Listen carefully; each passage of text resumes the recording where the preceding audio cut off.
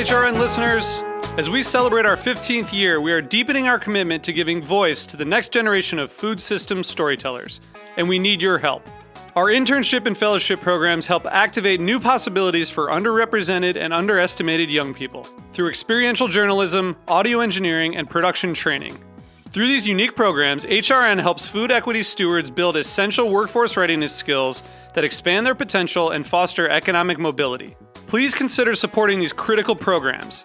And with a minimum donation, you can be entered to win a dinner for two at an amazing restaurant in one of 8 cities and tickets to a concert at a great venue in one of those cities. We have incredible partners across the country who have donated, as they also share our passion for helping to educate the next generation of food systems storytellers. Check out heritageradionetwork.org/15 to donate and enter to win today. That's heritageradionetwork.org/15 to donate and enter to win today.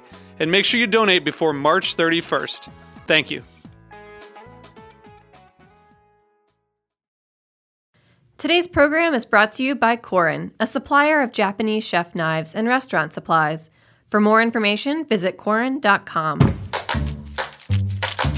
I'm one of HRN's interns, Nina Medvinskaya, with a preview of the next episode of Meat and Three, our weekly food news roundup. This week's topic, the marriage of food and danger.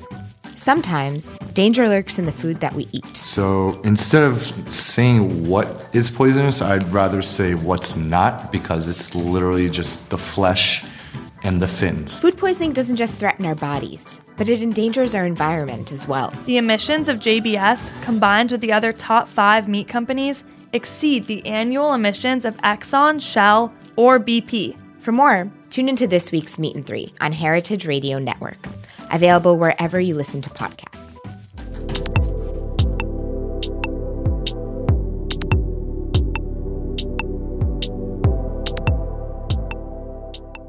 Hello, welcome to Japan Eats. I'm your host Akiko Tema, food writer and the director of the New York Japanese Culinary Academy, which promotes a deeper understanding of Japanese cuisine in America. This show is all about Japanese food and food culture. We see sushi at every deli and supermarket, but what is beyond sushi? We hear dashi ramen izakaya, but what exactly are they? Japanese food is so mystery for many people, so I'll try to demystify it in this program with my cool guests. We normally do a show from our studio in Brooklyn, but in this episode, we will broadcast a special event at the Japan Society in New York on October 24th, 2018, which I moderated. The theme of the event was a modern craft beer culture in the US, and the title was Crafting Beer, Traditional Techniques, Modern Brews. Beer may not sound particularly Japanese, but beer and sake are quite similar in regard to the production process compared to wine. Joshua Bernstein, who is a Brooklyn-based beer journalist and author of Brewed Awakening, The Complete Beer Course, Complete IPA, and Homebrew World, will discuss fascinating collaborations between sake and beer breweries and the resulting delicious craft beer inspired by Japanese sake. I hope you enjoy learning about the new frontier of Japanese sake in this episode. Good evening. I would like to welcome everybody to Japan Society. I'm Motatsu Sakurai, President of the Society. I would like to welcome everybody today to Crafting Beer, Traditional Techniques, Modern Brews. Before we start, I would like to thank our food series sponsor, Kikkoman Corporation. I would also like to thank the Talks Plus season sponsor, Mitsubishi UFJ Financial Group, as well as anonymous donor, the Sandy Heck Lecture Fund, Hiroko Onoyama, Laurel Gonsalves, and the Diajari Ryojun Shionuma for the additional support for the Talks Plus program. We hope you will join us again at upcoming Japan Society events like Convenience Store Women Meet author Sayaka Murata on Saturday, November 3rd. For tickets and information, please visit japansociety.org. On the way in, you should have received a two-sided audience questionnaire like this one. If you haven't already done so, I encourage you to complete and hand it to a representative at the end of the lecture. As a non-profit, your feedback is extremely important to the vitality of our institution, enabling us to further our mission and develop innovative cultural programs, like tonight's talk and tasting. Be assured, all answers will remain anonymous. Thank you so much for your time. It is my pleasure to introduce our moderator tonight, Ms. Akiko Katayama. Ms. Katayama is a food writer and the host and producer of Japan Eats, a weekly radio show and podcast that introduces Japanese food culture to a global audience. She is also a director of the non-profit organization, the New York Japanese Culinary Academy. So without further ado, join me in welcoming Ms. Katayama to the stage.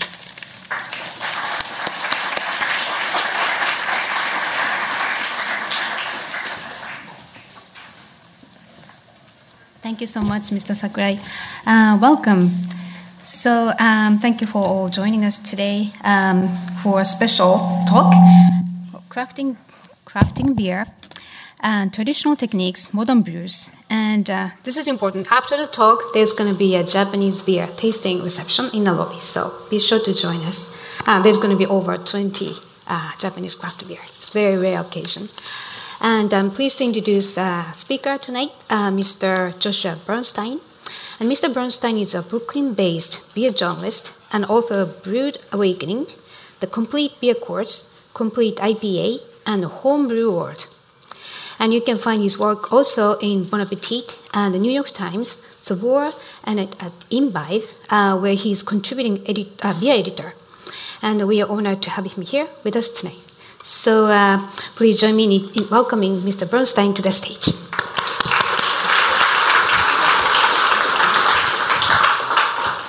All right, thank you. Thanks so much. We're going to get a slideshow going together. It's going to be fun. Hold on. Or swap display.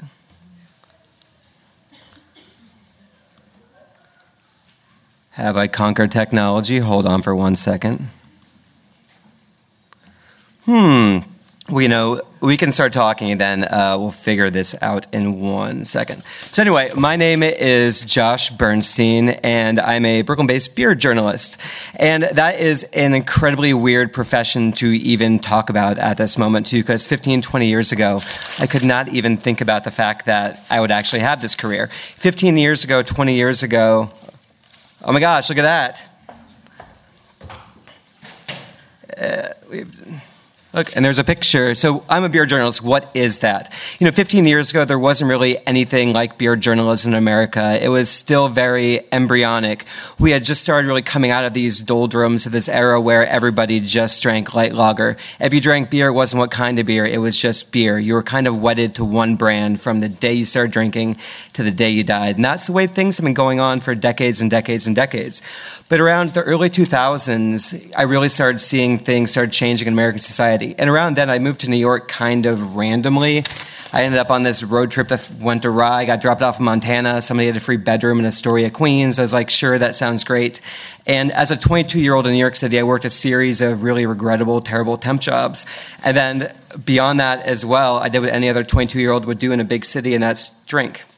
And so I went out to all the dive bars, checked things out too, and after a while, I started writing about these bars for places like New York Magazine, Time Out New York, and so on. And you don't go to the bar and drink the same thing with all these options that are available right there. And so I started doing is trying all these different beers, and I was just really blown away by the variety and scope of flavor that was available out there too. I mean, what was just a kind of a monoculture was really blossoming. Every single day I would find new beers. You'd find beers with more hops, you'd find bitters, citrus, stouts, chocolatey, anything you'd think of, things were popping out there. And so as a journalist, I really started feeling very passionately about who are these people behind it? Because you see these beers in your hand and you think, oh, that's the end of the story right there too. What I really wanted to find out with beer is what's the beginning of the story? Why do these people want to start these breweries? And if you think about it, most of American beer is dominated by large companies like Anheuser-Busch, Miller Coors, and so on. But a lot of these smaller breweries, people are kind of doing this David versus Goliath thing. They really wanted to put all of their hopes out there just for the fact of giving people another different beer to try. And so to me, as a writer, that really compelled me to seek out these people. And, one story led to another story to another story. And next thing I know, it was like 5 years later, and I'm writing about beer pretty much full time. And that kind of led to me writing books on beer, which is crazy because I never thought that would happen. But the first one was Brewed Awakening, story about the American craft beer revolution, a complete beer course, which gave people the tools and knowledge to understand styles. And then we watched IPAs take over America and the world, and then Homebrew World, because I think what's been happening in America was we've got a great minor league team of homebrewers who are brewing beer in their homes, apartments, backyards, wherever. And they're really the ones that really change the way that we drink and think. And so, but that's happening around the world from, Japan to Argentina and so on. So homebrewers everywhere else are doing the same things that we did and really reinvent their cultures from the inside out. So like I said before, beer's a finished story. I really seek the beginning of what beer is. So I profile everyone from brewers to bartenders, the farmers that are growing all of the hops. And then I really had this idea that I want to translate the beer world to a much broader audience, because sometimes beer can be a little bit too geeky. You can walk into a beer store and see 10,000 things on the shelf, and they all look exactly alike, and it's really hard. And you get a little paralyzed with choice. So my job for me is to really take these ideas, translate them to the broader audience, and give people the tools and knowledge to understand. And then, beer at its core really is about agriculture. So for me, it's important to talk about, climate change is real. It really does impact what happens to brewers too, that beer is an agricultural crop. Beer is made with hops, malt, water, yeast, and these agricultural products change every year too. So the grains you get this year are not going to be the grains you get next year. So to me, it's endlessly fascinating. And then the other thing too is I spot trends. And so, the joke is in journalism, if you can find 3 of anything, you have found a trend. And so what actually is a trend? And that's a good question. You see things that are sort of, they can be flash in the pan. You see people dump fried chicken into a beer. Then someone dumps like a pig's head into a beer. You're like, is that a trend or is that a gimmick? And so for me, I really have to sit there and analyze what's important, what's something that's not just to get headlines, what's something that's really going to go out there and really sort of change the industry that we're in. And so what's happening right now is we have more than 6,000 breweries in America. And what ends up happening with that too is there's a lot of people. I think the majority of Americans live within 10 miles of a brewery. And that's crazy. So any city in America, you can pretty much get in a car, drive 10, 15 minutes and find a brewery. That sort of density it wasn't even possible 10 years ago. And so, but the other challenge is with all of these people, there's a lot more heightened competition. And so what makes your one IPA different from another IPA? And the question is not an awful lot sometimes. And so what ends up really happening is I feel people are trying to find new ways to stand out. And so right now we're in a very sort of like hyper-accelerated trend culture that beer styles really were able to sort of develop over the course of decades and centuries. It was all about agricultural availability, the talent that was in your hometown, your water source, what the local people wanted to drink. And nowadays, with sort of international travel and the internet, everything has really been flattened. People can read about one trend online, hop on a plane, and then the next day they can actually have these beer styles in their hand. And it's just so fascinating that nothing is really native or indigenous anymore, too, that things have really been uprooted from region, and we're all sort of in this sort of a pursuit of flavor. And so right now, what we see happening with sort of there's just been this mad dash creative cycle that's happening right now. And these are a few of the things that I'm looking at that are happening. So you see brut IPA. So it's not just enough to dump a bunch of hops in a beer, create something bitter or hazy and call it an IPA. Now people are looking to champagne for inspiration and making IPAs that are incredibly dry that mimic champagne effervescence, something that could be suited for sparkling occasions, or milkshake IPAs, which is something where people are dumping lactose, which is milk sugar, into the beer and creating these sort of very creamy dreamsicle-like drinks. And the question is it beer? And I don't know. I go back to the idea that if it makes you happy, you should go for it. And that's really it. There's not anyone, I'm not here to tell anybody that what they're brewing is heresy. I think we're kind of beyond that right now, but I think all these brewers are sort of in the pursuit of something that's nuanced, it's something that's flavorful, something that really speaks to them. And Norwegian farmhouse yeast. That's this crazy wooden ring which old Norwegian brewers dip in beer and get all the yeast out, and it creates these like crazy tropical flavors. So we're investigating all these sort of wild farmhouse traditions around the world too. And for example, that Norwegian farmhouse traditions existed only in very small rural communities, but now you're seeing American brewers are really sort of like smitten by the idea and the potential of these European traditions to create something new, which kind of brings us to the point that we're here today for. So breweries are really looking to sake for inspiration at this moment too. That brewers have really always been not shy about crossing disciplines as well. They've looked to wine, and they will blend beer with like red wine grapes and age it in wine barrels, or they'll look to beer, or look to bourbon, and they'll age big stouts in bourbon barrels and creating something new, and almost taking these different disciplines and creating something that's incredibly delicious. And so what's happening a bit now too is I think brewers are really looking to sake for inspiration. And, if you think about it at its core, there's really a lot of similarities between the two beverages. Like beer, sake is a fermented beverage. Sake, not a lot in common with wine. Sake has so much more in common with what beer is. And so the big differences are, though, that sake is derived from rice, while beer is made with barley and other grains, too. And then the key difference, though, is the way the sort of the grain's sugary potential is unlocked, because the yeast needs to get in there and get all the sugar and crunch it all up and turn into delicious, delicious alcohol. And so the way that happens is with, rice is inoculated with, I'm always going to mangle this pronunciation, but Aspergillus fungus, which is aka koji, which has enzymes that convert starches into fermentable sugars, while beer undergoes malting, in which sort of the grains are steeped in like warm water to jumpstart germination and open up the grains to allow the sort of sugary potential to flourish. And so in the end, but the end product is the same, that yeast just need a way to sort of activate the sugars to create alcohol. And so what's happening now, too, is in a really true American fashion, what I really see happening right now is that breweries are looking to create collaborations. One of the biggest ways I see that you can get these ideas out there in the world, too, is by working directly with people such as, if you're a wine producer, you work with a brewer, all of a sudden you create these cross categories that come together and really engage multiple audiences. And so in this case, too, brewers are looking to sort of collaborate with sake producers. And in this sense, too, one of the really ones I like talking about a lot is up in Cambridge, Massachusetts, there's a brewery called Cambridge Brewing Company, which makes sense. And for the last 4 or 5 years, they've been partnering with a great sake company called Dovetail. And so the way they go about this, too, is so they will brew sort of like they'll create a sake, then they'll brew a really strong base beer, the wort, which is sort of the unfermented sugar-rich broth. And then they'll combine them together and add sake yeast and just allow these two things to go together and go to town. And what it does in the best possible sense is it really creates this sort of, this beverage that really, you can't put it in either category. It's something that's both warming, sustaining, but also has unmistakable notes of sort of the grains, but also this sort of this rice characteristic as well. And it's just something I think that when you drink something like that, it makes you think really about the possibilities of what beer can be. Because I think right now there really is an endless potential to what beer can be. Beer can be whatever you dream of. And I think this too, in such an interesting way, it not only is sort of like crossing these two worlds together, but it's also really taking this idea of what rice can be in beer.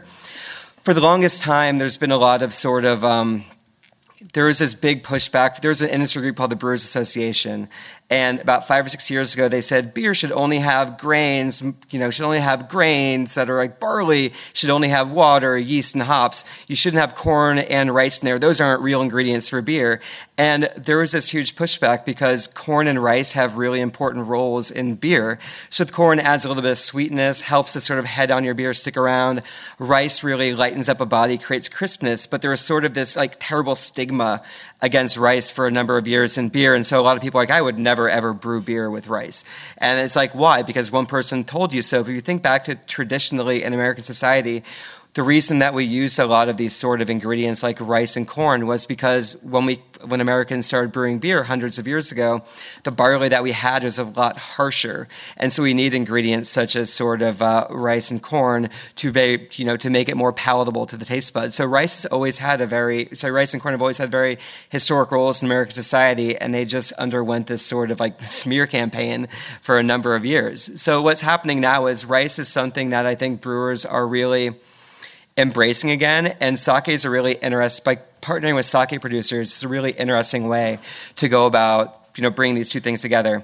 And so here in New York City, we're seeing these trends sort of hit very on the local level too. Brooklyn Kura, has anyone been there yet? Or a few hands out there too. Well, Brooklyn Kura is a sake producer in Sunset Park, and they're doing really amazing, fun stuff. And I mean, a terrific tap room, a great place to go hang out at. And right down the road, about 10 blocks away, you're going to find Five Boroughs Brewing Company, which is one of New York City's newer brewers, and have like a little slight divergent path. The reason that we're seeing all these breweries in New York City, because New York City breweries have really only taken off in the last 5 years, was because like anything else in life, like the government let them do it and made it much easier. So until about 5 years ago in New York City, you couldn't sell pints directly out of your tap room. And if you're going to sell anything, the most profitable way to actually make money on it is by selling these beers directly to consumers in your hand. If you sell it to a distributor, the middleman takes a cut, somebody else takes a cut, you get pennies of what you could have gotten. You sell beer directly, all of a sudden all the money comes back to you. And that's super important in a city like New York, where the one thing that kills everybody is rent. And breweries need a ton of square footage. But what changed at the end of 2013, early 2014 was the laws in New York City really allowed breweries to sell pints directly out of the tap room. And that's why that really opened the gates to breweries that opened up in our formerly industrial neighborhoods like Gowanus, Long Island City, and Sunset Park, where you're going to find Five Boroughs, which sits in the former steel manufacturing plant. And so the two breweries got together. So the sake brewery and the brewery got together, and they're like, how can we really find a unique way to kind of combine the talents? And so what they did was they went over to Brooklyn Kura. They took the rice, inoculated with koji, and then brought the rice over to Five Boroughs Brewing, and they dumped it in the brew kettle too. So you're going to have that sort of like, so rice is going to contribute that sort of like clean crispness too, but then the koji qualities in there as well, like kind of really add this sort of like citrusy, fresh quality. And it's, a lager, which people think of lagers as being boring, but it had this sort of balanced beauty to it, this sort of beguiling note that you couldn't quite figure out. And it was just this like really delicate synthesis of two different strains of brewing together. And I mean, it really just shows you what's possible. And I think, which is what I really love about that too. But American brewers are not always ones to go for tradition. And if there's anything that we have done, it's basically take tradition and throw it out the window. So in the beginning, a lot of American beer was inspired by beer from England, inspired by beer from Belgium, inspired by beer from elsewhere too. And then, then we took these ideas and kind of cranked it up to 11. And so, if like a little bit of hops is good, a lot of hops will be even better. If a little bit of like bourbon character is fun, why not just like dump even more in? And so what we're seeing now too is a lot of sake breweries are starting up right now. They're taking deep inspiration for beer. And you can look at this as sort of a bastardization, or I look at it as a way that you can really entice people to kind of decontextualize sake. I think sake a lot of times sits in this realm with people that it's nothing but, like a hot drink you should have with cold fish at a restaurant. And it's not like that. There's so many more possibilities. And so I think it gets really pigeonholed. But what these breweries are doing, some of the modern American sake breweries, is taking these ideas and making them sort of approachable to a broader audience. And so one of the more prominent examples I like to utilize is Setting Sun Sake in San Diego. And that was started by a former brewer.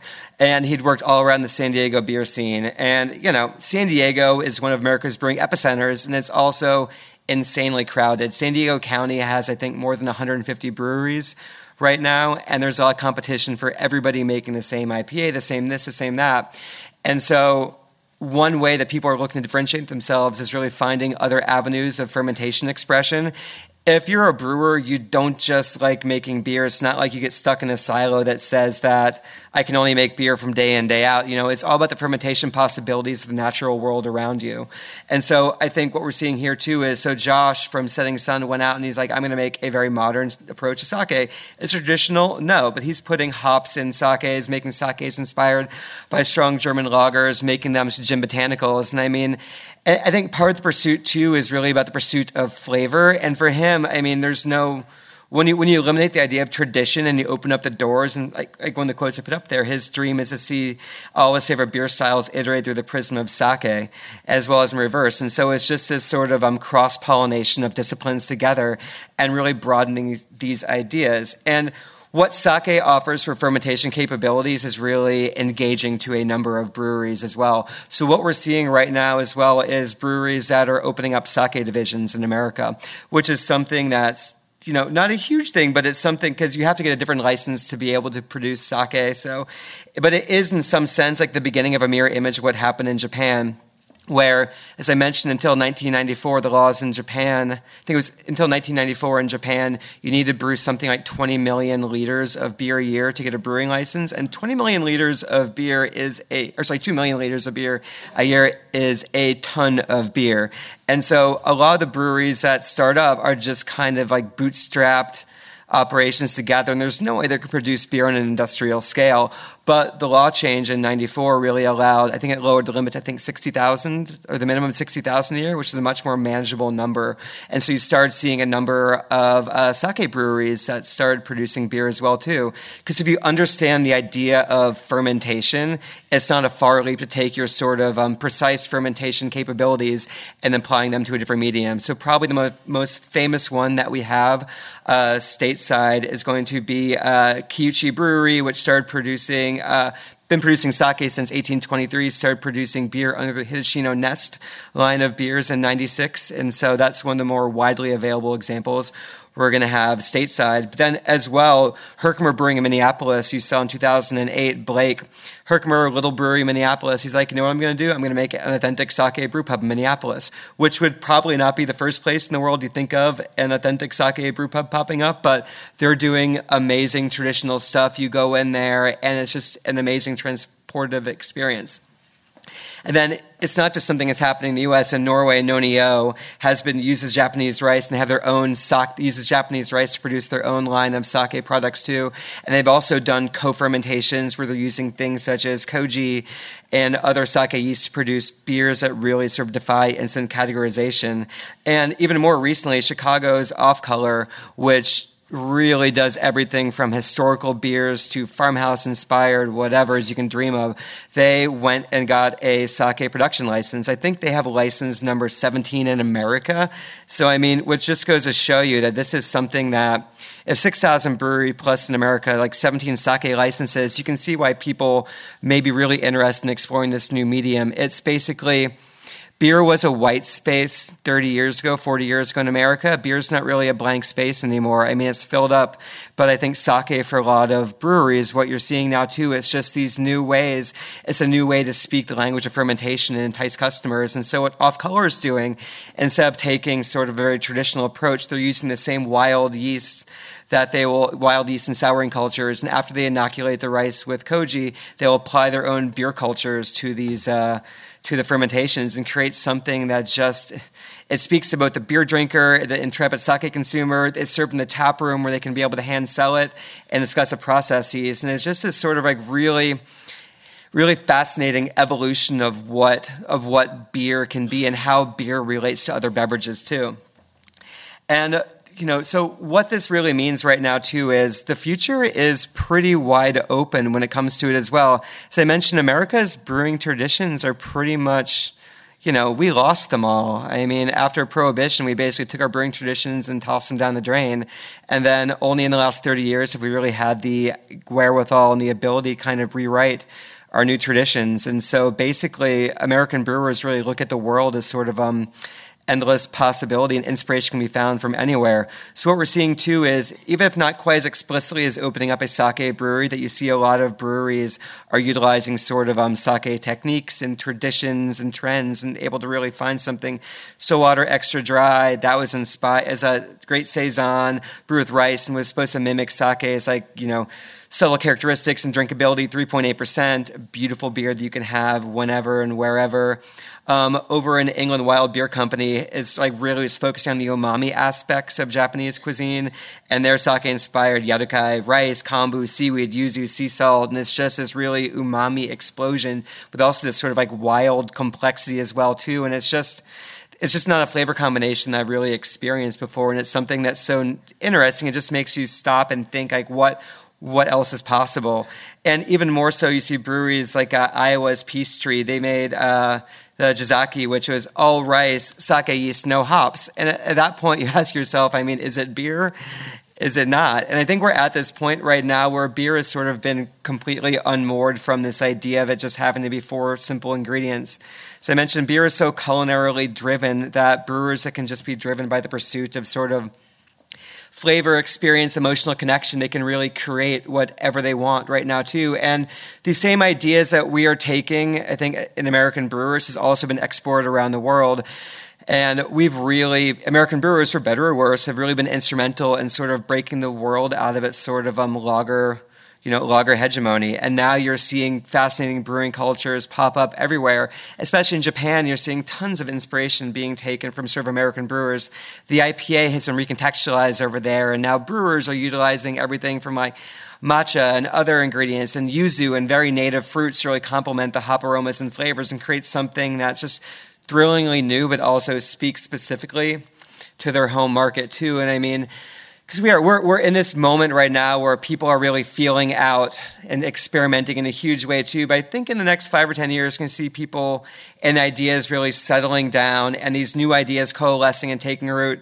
Because I think we're going really fast right now with beer, and I think after a little bit, we have to slow down a little bit and sit back. And I think then these brand new cultures or brand new ideas are going to become fascinating new traditions. And I really see that sake is going to be an important part of, where American beer is going to be going right now too. And it's just, there's so much potential, the synergy between ingredients and the ideas, tradition, and lack thereof. It's just, I'm excited where it's going to go. And so, yeah, I think we're going to, I just kept on talking for a second. I did have this next slide.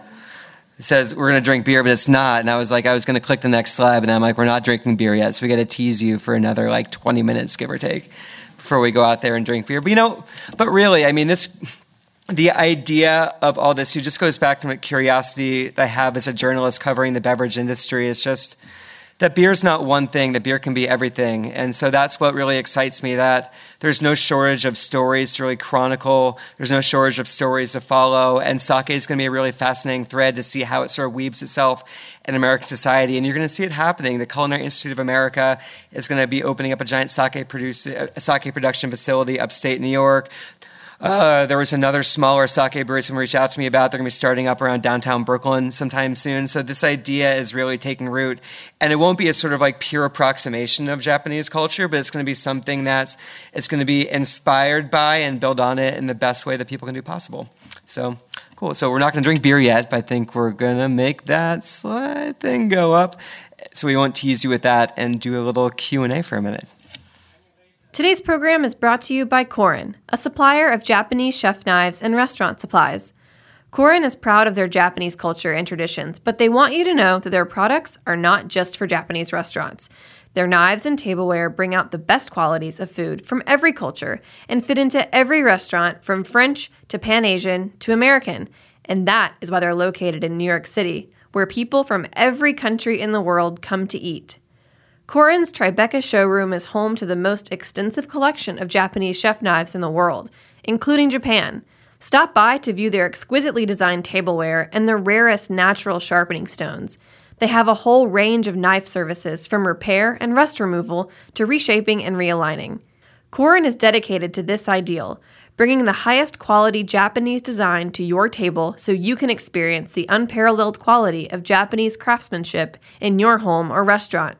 For more information, visit Korin.com. Next year, Heritage Radio Network is turning 10. For the last decade, we've been committed to bringing listeners around the world the very best in food radio, for free. Our small staff and incredible network of hosts work hard so that listeners can tune in each week to hear the important conversations in food policy, stay on the cutting edge of cocktail culture, and hear the latest updates in food tech. But there is no HRN without the support of listeners like you. Become a member of Heritage Radio Network today and help HRN get a strong start to our second decade. Choose from exclusive member gifts and stay in the loop on discounts to upcoming events. There's no better time to show your support. Go to heritageradionetwork.org/donate and wish HRN a happy birthday. All right, here we go. Let's go. Which chair do you want? Perfect. We're going to talk in these headphones. Hopefully I can... Is it loud enough? Okay. Is it on? Yep. All right. So thank you so much for an amazing presentation. And really beautifully showed the collaboration or mutual inspiration, whatever you call, between the beer and sake. Yeah, it's like collaboration, inspiration. It's really about taking these ideas and making them your own, too. You're never going to be able to approximate anything traditionally, and I mean, should you try? I mean, if that's your goal, but I think right now we're in an era of really flavor is just such a goal right now for so many consumers at this moment. I mean, we see it in our food and our Dorito, Loco, Taco Bell, whatevers, and crazy ghost pepper experiences, and I think it's just we're in this flavor-seeking moment right now, and I think...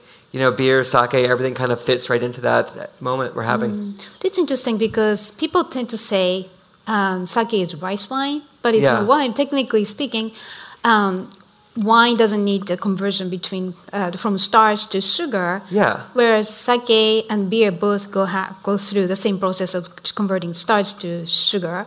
So it makes sense the collaboration between the two types of producers.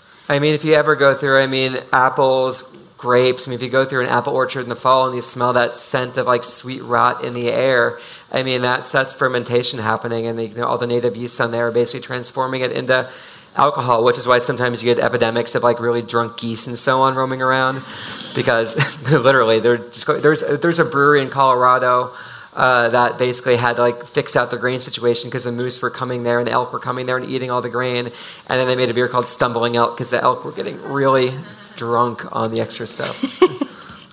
Right. So whenever it comes to beer or sake making, there's a common denominator, which is yeasts. So how important are yeasts? And the yeast also in terms of, adding flavors to what function does it provide to... Yeah, I think yeast is something that never really gets overlooked, maybe because it's so small and so microscopic. When you have beers, oftentimes the things get really cherished are the hop flavor, especially right now. Hops have very expressive aromas and flavors, everything from lychee to watermelon to citrus, and these are sort of things that really arrest you and really are wow, that smells amazing too. But hops are just kind of gilding the lily. It wouldn't be anything. Hops would be useless if not for something like what yeast does. If you think about beer's construction, malt and grains are sort of the building blocks, provide the sugar for the yeast to kind of go out there afterward and really convert that into something amazing. Without yeast, all you're drinking is hoppy grain water, and it's just basically boiling oatmeal and just drinking the water from the oatmeal, and that's not fun at all. So what the yeast does is it really provides a beer soul, its aroma, a lot of flavor, complexity. And if you think about the natural world, yeast is all around us. You can make, there's yeast lurking in your hair, there's yeast on fruit, there's yeast just on probably the microphone now. But what's really fascinating about it too is that there's just so much genetic complexity in there as well too, and that yeast is so important. And I think if you get a great yeast strain, it can really sort of drive your company in a fantastic direction too. And I mean, creating memorable flavors, something that operates according to a schedule. And I mean, yeast, like a lot of us, just want to be happy. So they want to live within sort of like its very specific temperature range. And it varies for each one. If you give yeast the right temperature range, the right ingredients, they're going to be really happy and give you what you want, which are these memorable flavors. But if you take yeast out of sort of their happy spot, they get really stressed out, like a lot of us. And then, they start having all these off flavors too. So yeast is so important, and paying attention to yeast and selecting the right yeast strains. And I think, and there's just so much potential out there to explore right there too. And what's really fascinating to me is there's a lot of amateur yeast hunters out there that are basically going into getting fields of flowers, apple orchards, and just like getting yeast strains. I mean, just because you get a yeast strain doesn't mean it's going to make good beer. So you have to figure it out too. But it's super important. If you get a great yeast strain, you can have something that's very distinct to your brewery, that's something that's only your own. And because you can all buy the same malts, you can all buy the same hops. Most yeast strains are sold from giant yeast labs. But if you can get something that's really your own, or develop its own cult, you can develop. It gives you kind of a competitive advantage in a sense. Interesting. Because traditionally in Japan, to make sake, it could be either native to the house, that's yeast, like house flavor, or there's association who kind of develops the best types of yeast and then distribute nationally. So whatever you get, it's available, best, most refined yeast available. But it sounds like in this country, it's free. You can just use anything, experiment. Yeah, you can experiment with everything you want to. And I think that's exciting, but also terrifying, because yeast has to make good beer. I mean, you can experiment all you want, but the beer's got to be good at the end of the day. And I think that's a challenge. Like, is this yeast is it good for a gimmick's sake? I mean, Rogue Brewing had a beard beer, which was made with, people's yeast that was isolated from the brewer's beard. And I mean, did it taste good? I mean, it was a good media stunt, but I mean, at the end of the day, the beer wasn't that sort of distinct. So just because you can brew a beer with a yeast doesn't mean you should. Another element in making the flavors, I think the souring bacteria, it's like lactic acid in the air? Yeah, lactobacillus. I mean, yeah, I think the interesting thing too is that in the same sense that most beer is fermented with a yeast strain, like a single yeast strain goes from start to finish, and there you go, there's the flavors. What happens with sake production, you have co-fermentation, so you have the koji and the yeast working together. So what a lot of American brewers are doing right now is kind of having their own spin on co-fermentation. They don't need koji to unlock the grain sugary potential, but they're utilizing things such as regular yeast strains mixed with something like lactobacillus, which is souring bacteria, and that's the same stuff that turns milk into yogurt and sour cream and so on too, and provides that sort of like lactic tang. So you have this sort of you get this profile from the yeast, and you've also got this like nice like cleansing acidity from the lactobacillus, and it creates like new flavor combinations. In the same sense, you see people utilizing wild yeast, and by wild yeast, I mean it's a genus called Brettanomyces, and that the reason it's wild is most yeast strains. I liken it to Pac-Man an awful lot. If you think of a Pac-Man board, it's got all the little pellets on there too, and most yeast like happily goes around, and it's like okay, I ate all the pellets, like I feel pretty good about myself, like I'm done, and it craps out, and it's like takes a nap, and it stops working. Like Brettanomyces would keep eating the pellets, then it would start eating like the entire game board,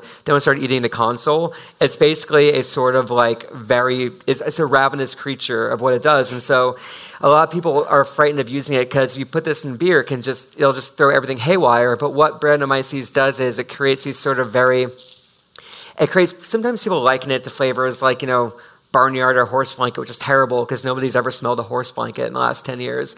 But if you think about it, it's just like a nice rustic, earthy flavor profile, or it could be sort of like bright and citrusy with a tang of just like funky wildness to it. And that's because there's so much experimentation happening with this genus. There's two major yeast strains, ales, which could be everything from like stouts to IPAs and lager, which like your pilsners and things such as that too. But there's more genetic variation in Brettanomyces, and both of those sort of categories combined together. And so people are really exploring it to see like what new directions that beer can be taken. And that's what I think yeast at its core has the ability to do, is take beer into new directions. Interesting. And you showed us a couple examples of rice being used to make beer. Yeah. So what is the benefit of using rice? Yeah, there's a good benefit. I mean, rice is going to make something crisper, cleaner. It's going to have like a bit of more of maybe a lightness to it. So if you've ever had a double IPA, sometimes like about 8%, so kind of heavy, kind of boozy, maybe a little bit too much malt sweetness. If you add something like rice in there, it'll lighten up a little bit. It won't maybe sit so heavy on your palate too. And I mean, if you think, there's a lot of benefits to utilizing rice in something like a lot of the classic Japanese rice lagers. I mean, the crispness comes from rice, and so it's really important to have it in there. It's not going to have that same characteristic if you didn't have the rice in there. Mm-hmm. But I think, too, it's just sort of, we had this moment where smaller brewers were trying to set themselves apart from bigger brewers, and so rice became the boogeyman. Because Anheuser-Busch uses rice must be evil. And so, because Anheuser-Busch is evil, it's like this sort of like, this argument, like if A, therefore B, therefore C, but it's not really the case. And it's like anything else. So nowadays you see people utilizing everything from rice, corn, oats, which have like a smoothness and like a creamier mouthfeel, to spelt and kamut and all these sort of like grains you see in your health food store aisle. And each one contributes unique flavor profiles together as well.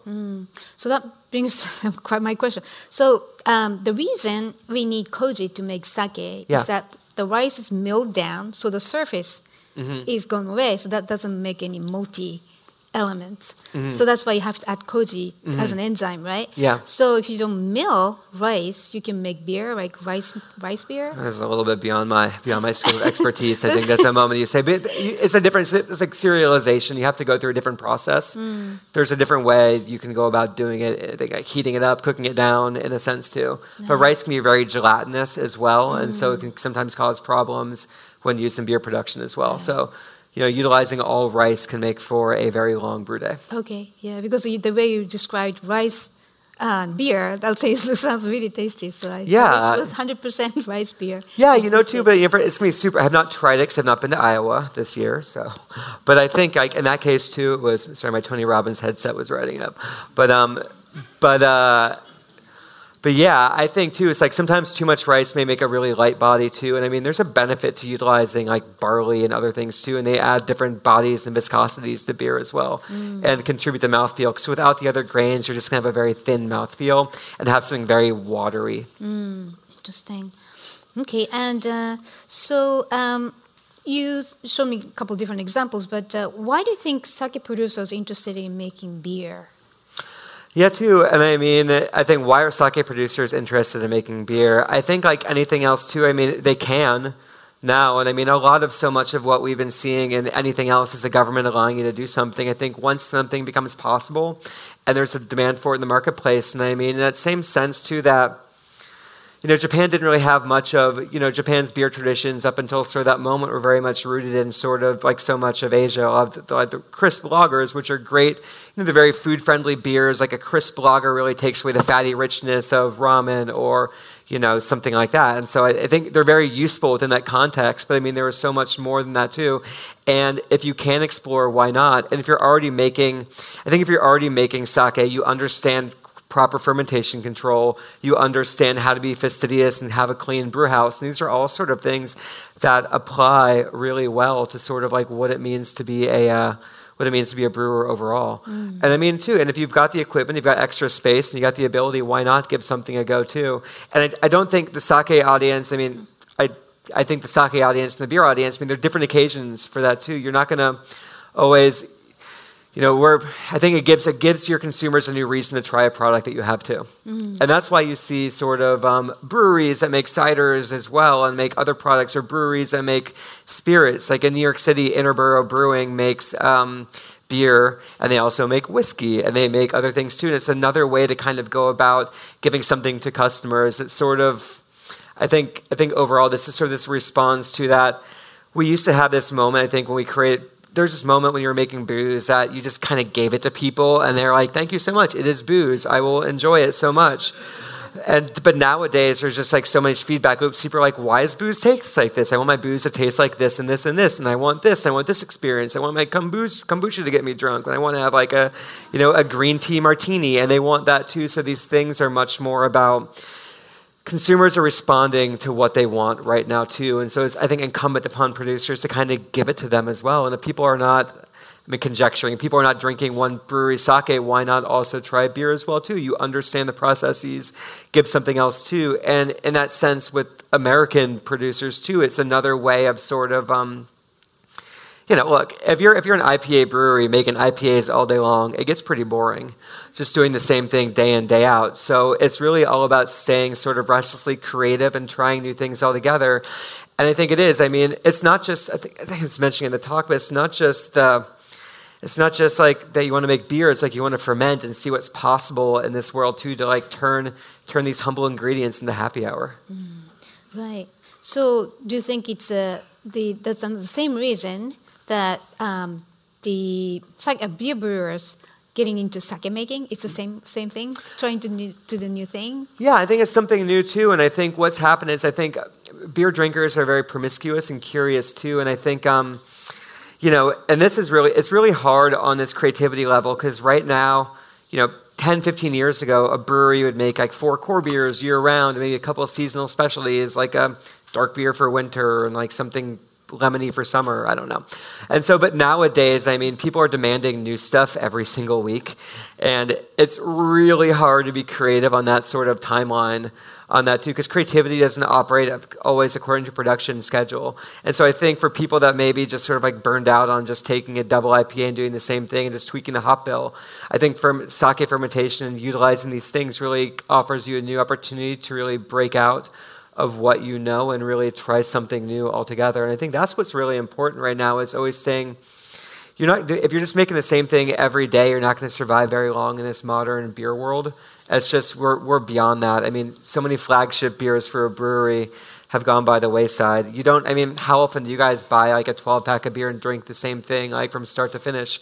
It's not people are buying beer by the ones or twos, and at the bar, people are trying 10 different things, trying little samples of this and that. It's really, I think there's so many things out there right now you want to try more. But it goes back to that, but the sake production at the breweries is just another way to kind of, creativity, explore new angles. And then, but I don't see a lot of these breweries putting the sake out in bottles at the moment too. I still think there's a lack of education in the American marketplace about what it is. And so you're seeing these products being served at brew pubs, small tasting rooms where you can actually hand sell this product and really talk about it in a very intimate way and say, oh, this is this. So do you think sake was wine? No, it's really just like beer, and here are ways. And so, but that same sort of hand selling happened a long time ago in beer. It's like, it's like this beer doesn't taste funny. I mean, beer can taste like this. In that same sense, I think that sake is going to need a lot of hand selling. And I think American beer consumers are really primed to experiment and try new things. And that's why I think it's got possibilities. Very interesting. So that you mentioned during the presentation, Dovetail Sake, Top Bellamy, and Brooklyn Cross, Brian Pollan and Brandon Don. They're like a little reluctant to make sake because it's such a national, traditional beverage of Japan. So maybe there's a hesitation in getting into sake, but I think it's great that American people try to explore how to make a great sake. Yeah, I know. I mean, there's always the idea of like stepping on the toes of tradition. And, I think you can honor tradition and tweak it too. And I just think that, you can make a very traditional Pilsner, you can make a very traditional lager, you can make very traditional things too, but you're always going to have your own twist on it a little bit as well too. I think the way the way everybody gets away with it on the labels is like sake inspired, sake style, or like, Belgian beer style. So as long as you put that little modifier as sort of like your crutch that you're like, it's our homage to this, and they're not saying it's going to be something that's exactly like it. Because I do think these traditions are very important.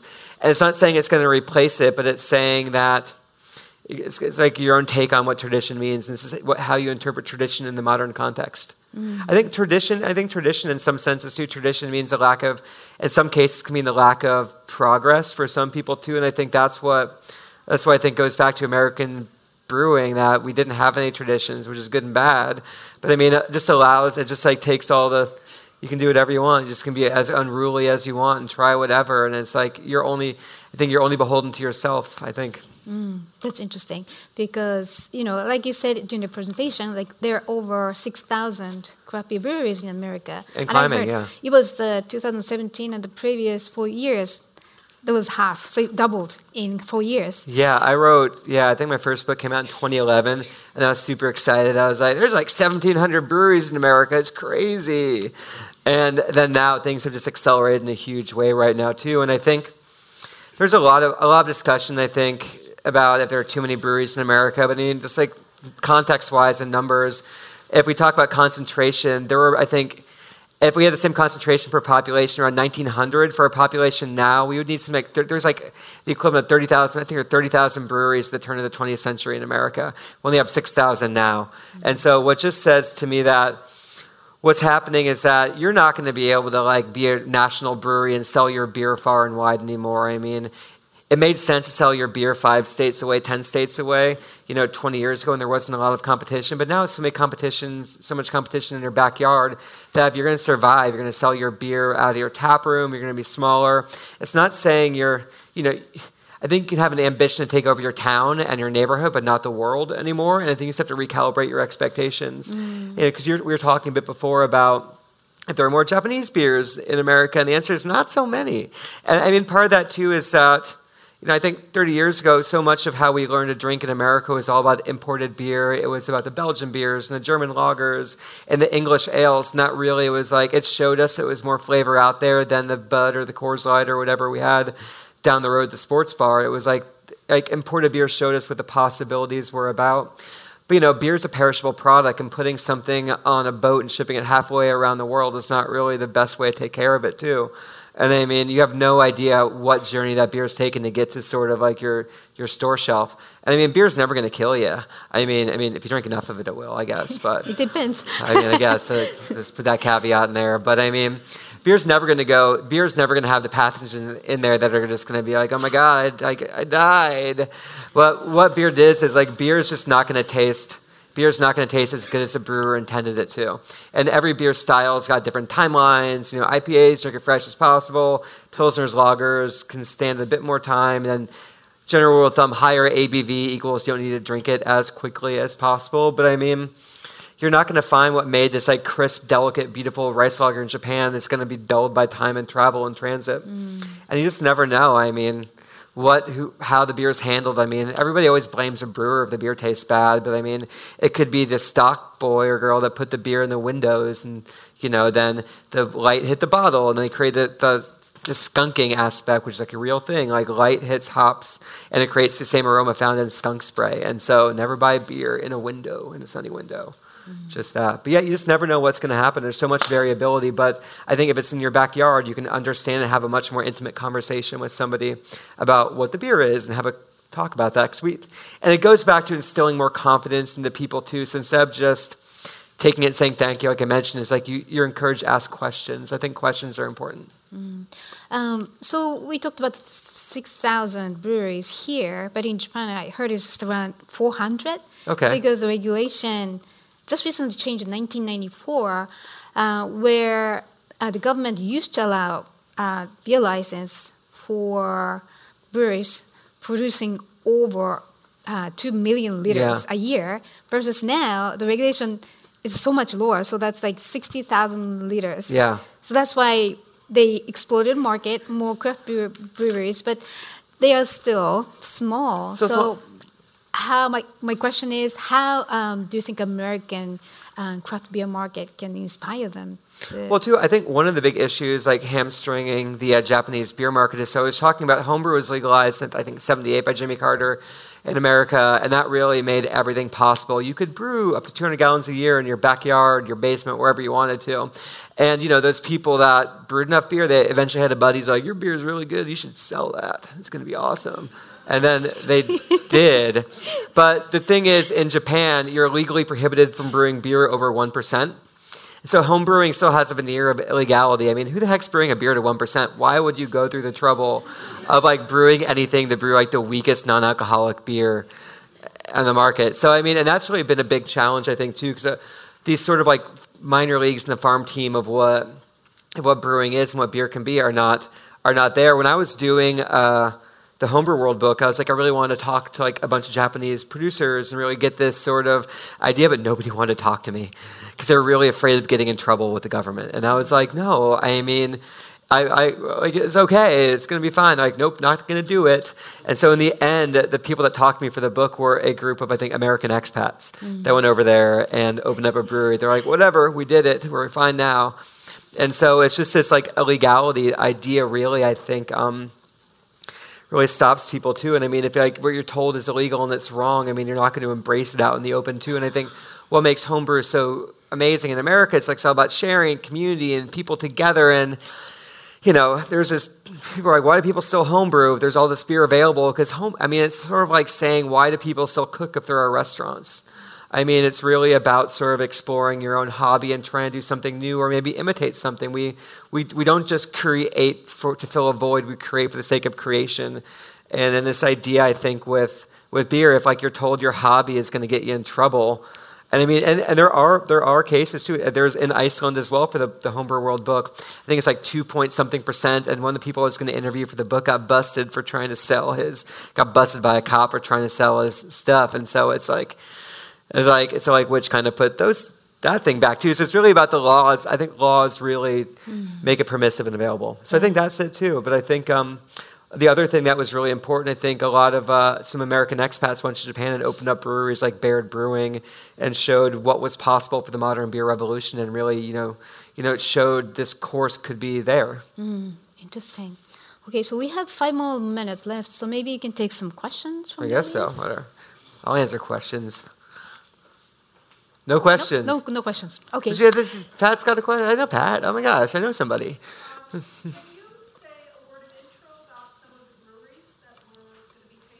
No. You can probably, yes. I don't have the list in front of me about that right now too. No, I don't have the list in front of me, so I don't have the list of what they're to. But I think some of the ones we're going to be trying today are, I think, some of the modern Japanese breweries that are out there are really going to be ones that you're going to try some beers tonight. They're like brewed with like matcha. They're brewed with oysters and other sort of like very indigenous ingredients that really sort of showcase the broadening scope of kind of what's possible too. And I think overall, that's what's exciting right now too, that's not just imitating American hazy IPAs. It's like a lot of Japanese brewers are utilizing native ingredients, being yuzu and citrus and so on, like I was saying, to really create their own language. We're going to be trying Baird Brewing, which is one of the ones I was just discussing out there too, which has really been instrumental to changing, I think, Japanese brewing traditions as well. And I just don't have the list in front of me, so... I'll answer one. Why not? What? You don't have my... I can repeat their question. We'll do that. What?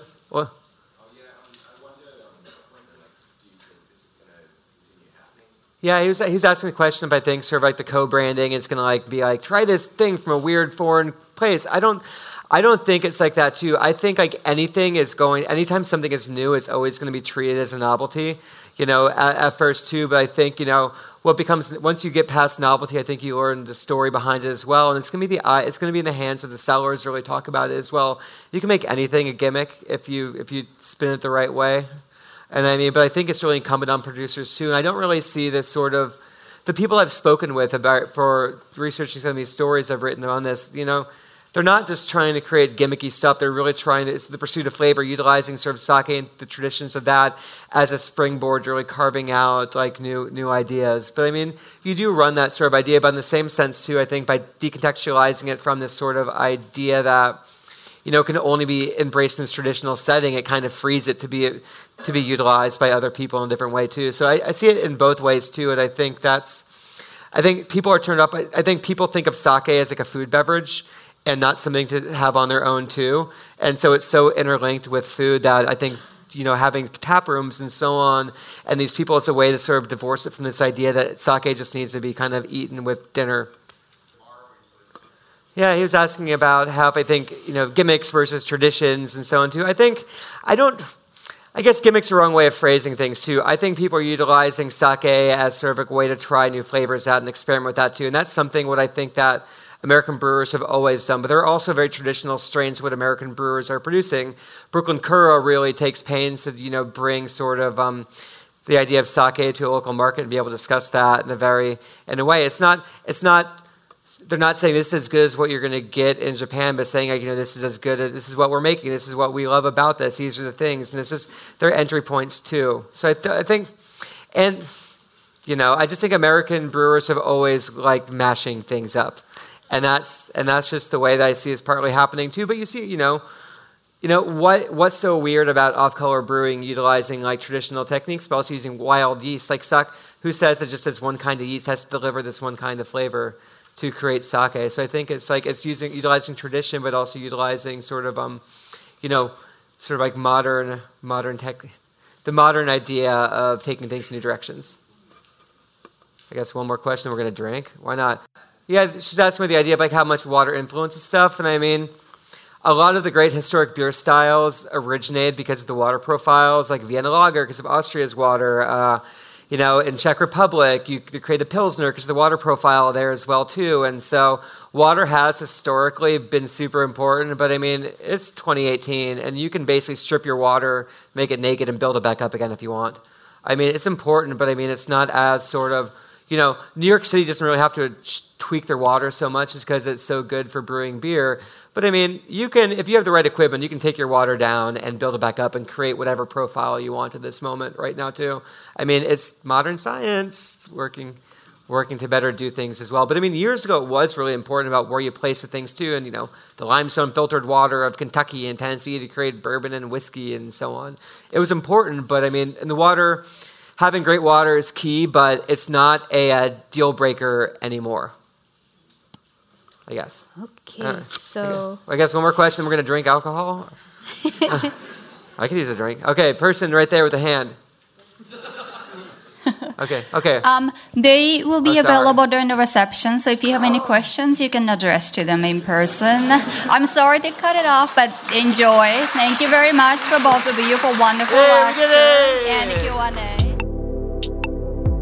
Thanks for listening to Heritage Radio Network, food radio supported by you.